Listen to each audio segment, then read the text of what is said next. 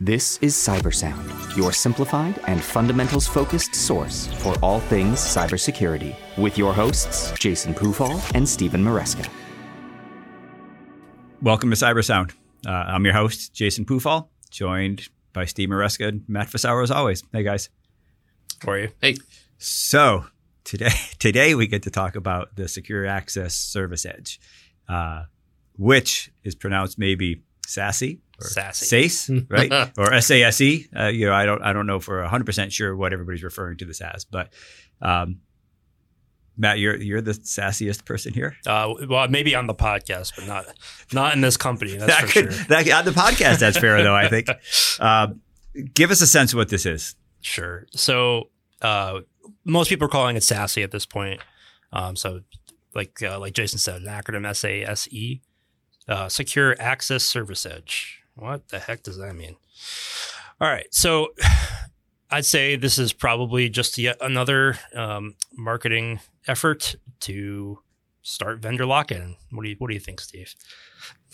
I think it's a usual Gartner and research org way of compartmentalizing the market into areas that make sense. That's what this is ultimately. It's, as you might expect from orgs like that, about technologies you probably already know that you've heard in passing, if not use it. It's not unfamiliar. We're talking about stuff like zero trust, cloud access security brokers, CASBs, things in that area. Yes, exactly. Yep. Things of that variety. So I guess my main question initially is, because I think people probably are somewhat familiar with zero trust. Is it just another name for zero trust, or is there a fundamental difference to it? So there's some big differences to it. Like Steve alluded to, Gartner's the one that came up with SASE and the whole space, and they define what a SASE solution is. Isn't that interesting? So really, to be a SASE solution, you need to be totally cloud-based. There might be some site presence of what you would typically consider a firewall, but in this case, it's really just a box that links you up to a provider, right? The provider could be quite a few different people. Your Palo Altos of the world, Fortinets, Cato is a huge one. They're the ones where basically what they want to do is they want to take your traffic from your site or from your home and apply policy to it. Okay. That's really the beginning and end of what that is. If we want to push it down to a sentence. So to boil it down, then is it really just fundamentally then a technology to help protect a more remote workforce? I mean, is that the intent here? So I think it's an offshoot. Okay, but also not just remote workforce, infrastructure that's distributed. Right. It's not necessarily on premises. It's SaaS this, SaaS that, maybe some cloud providers mixed in, federated identities across multiple different platforms and across network boundaries. That's a really key component of all of this. Right. Yeah. The network boundary is the real issue most of the time, right? Your firewall sits in one place. Your applications, your people, they don't anymore. Yep. Right.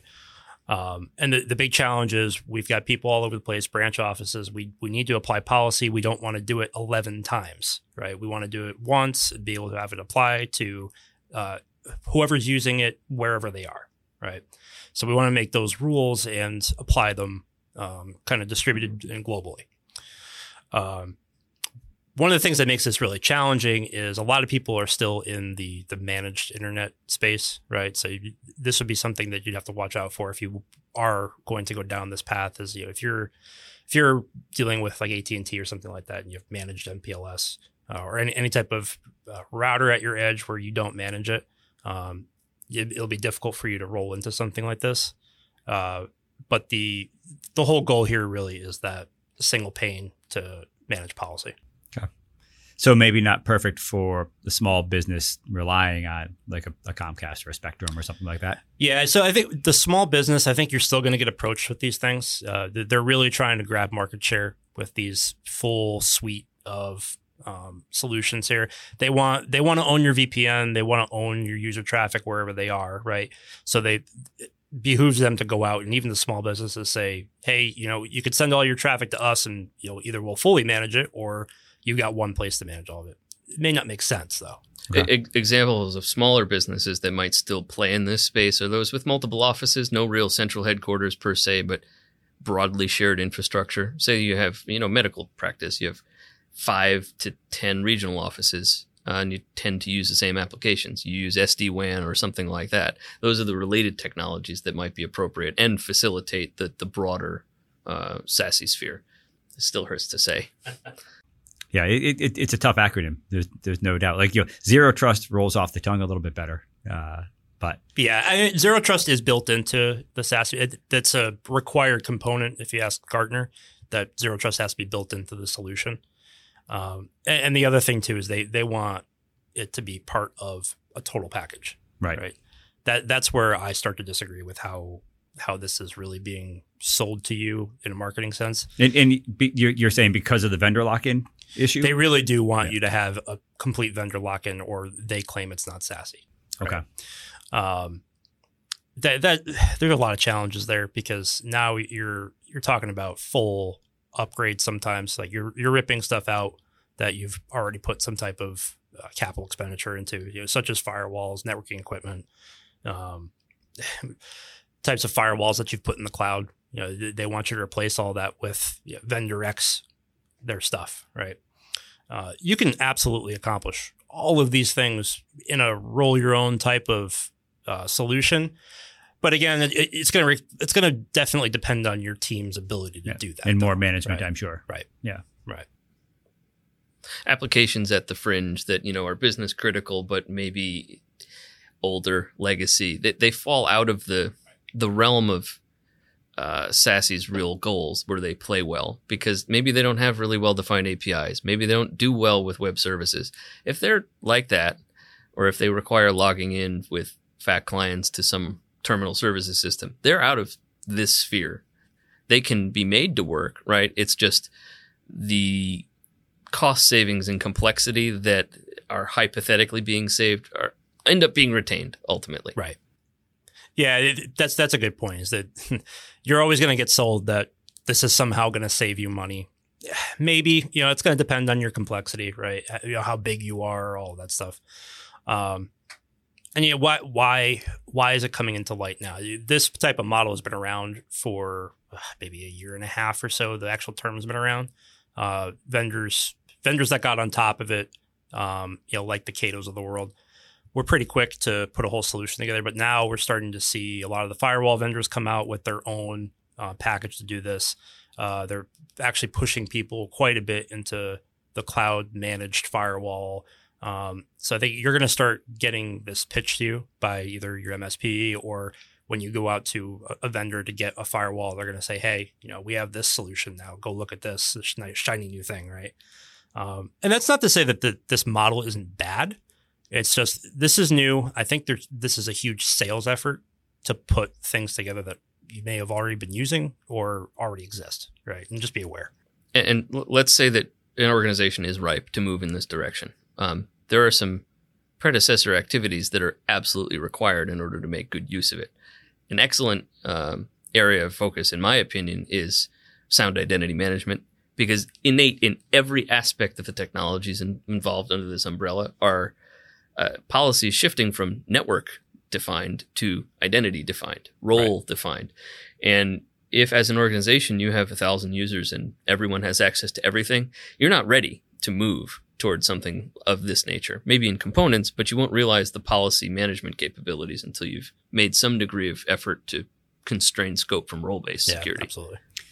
So, kind of what jumps out to me, and we talk about this all the time, right? Which is making a fairly large security spend on maybe a technology that you're not ready for. And sort of the more I listen, the more it occurs to me that, maybe larger companies that already have a pretty well-defined security program, a lot of the technical controls in place might be, would you say, ripe for this?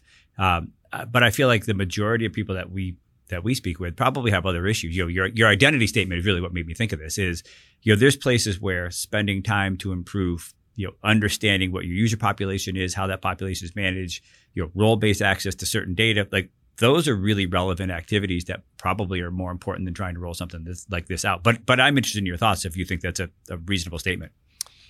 Yeah, I think it's going to depend on again, I'm going to go back to complexity on this one. If you're not a complex organization, you could actually find some benefit out of doing this, right? Simplifying that last piece of networking and security together, that's attractive, right? But if you've got a lot of custom applications, or you can't really move between the cloud, or your users being out of your building isn't feasible for what you do, like if you're manufacturing, sure, maybe this doesn't work for you, right?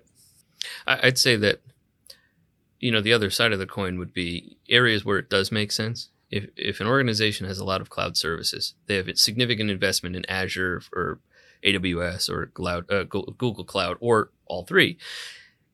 Frankly, dipping into the pond with firewall as a service, with other technologies of that sort, they're appropriate because you're able to protect those resources in a dynamic way that may be, in fact, in concert with identities that are in Azure AD, for example.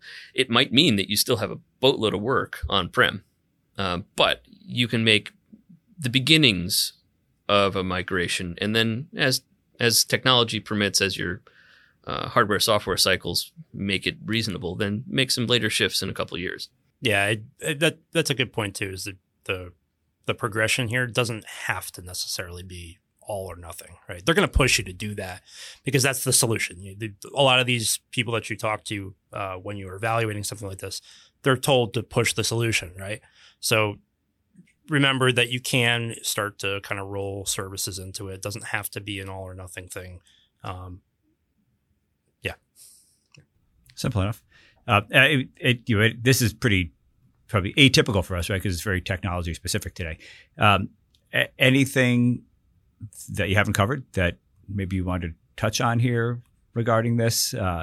Any vendors really stand out in the space? Yeah, you named, I think, 3 at least, right?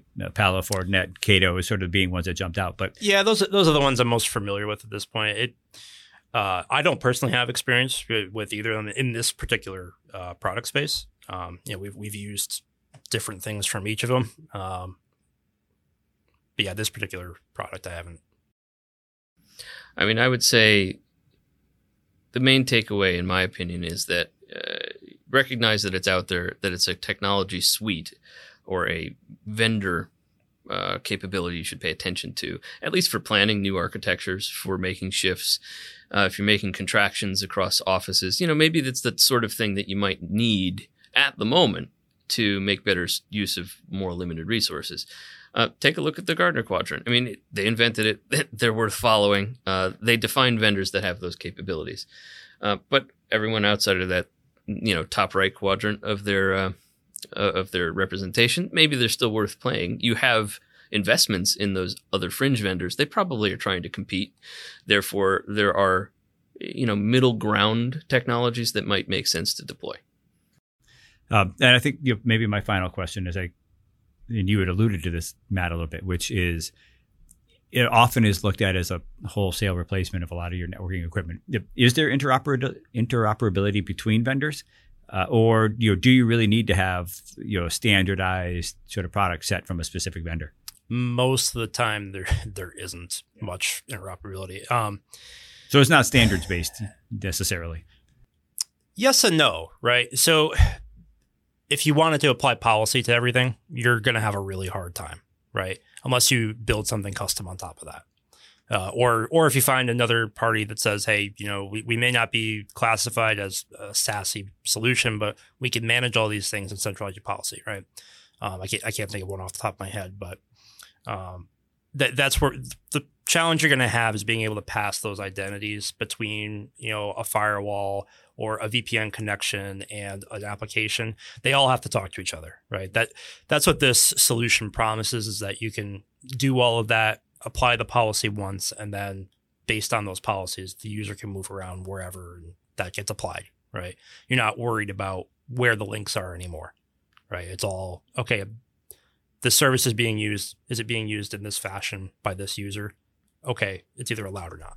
Right. Okay. So I mean, really, the key takeaway here probably is, though, the way we work is changing. our applications are in different locations, our infrastructure is in a variety of locations. We need to figure out how to secure this. And this is one alternative, right? One option right now that people have. It certainly sounds like you're both recommending at least people familiarize themselves with this and understand what the capabilities are, make some decisions about whether it's right for them, and frankly, when it might be right for them. Yeah, and make sure you're walking into it with a good understanding of your own network. You're going to have to understand your identity system and your applications in order to even consider something like this. So if you're not even prepared to do that, then SASE is not for you, right. Not yet at least. But yeah, that'll prioritize some things for you. Yeah, fair enough. All right, well, I appreciate you guys chatting about this. Candidly, I've learned something about it here, which is great. As always, if anybody wants to continue the conversation, feel free to reach out to us at Vancord at LinkedIn or Vancord Security at Twitter. We're happy to have a conversation. We're happy to direct you to folks who are real experts in this space if you feel that that's an appropriate direction for you. And as always, we hope you got some value out of this podcast, and thanks for listening. Stay vigilant. Stay resilient. This has been CyberSound.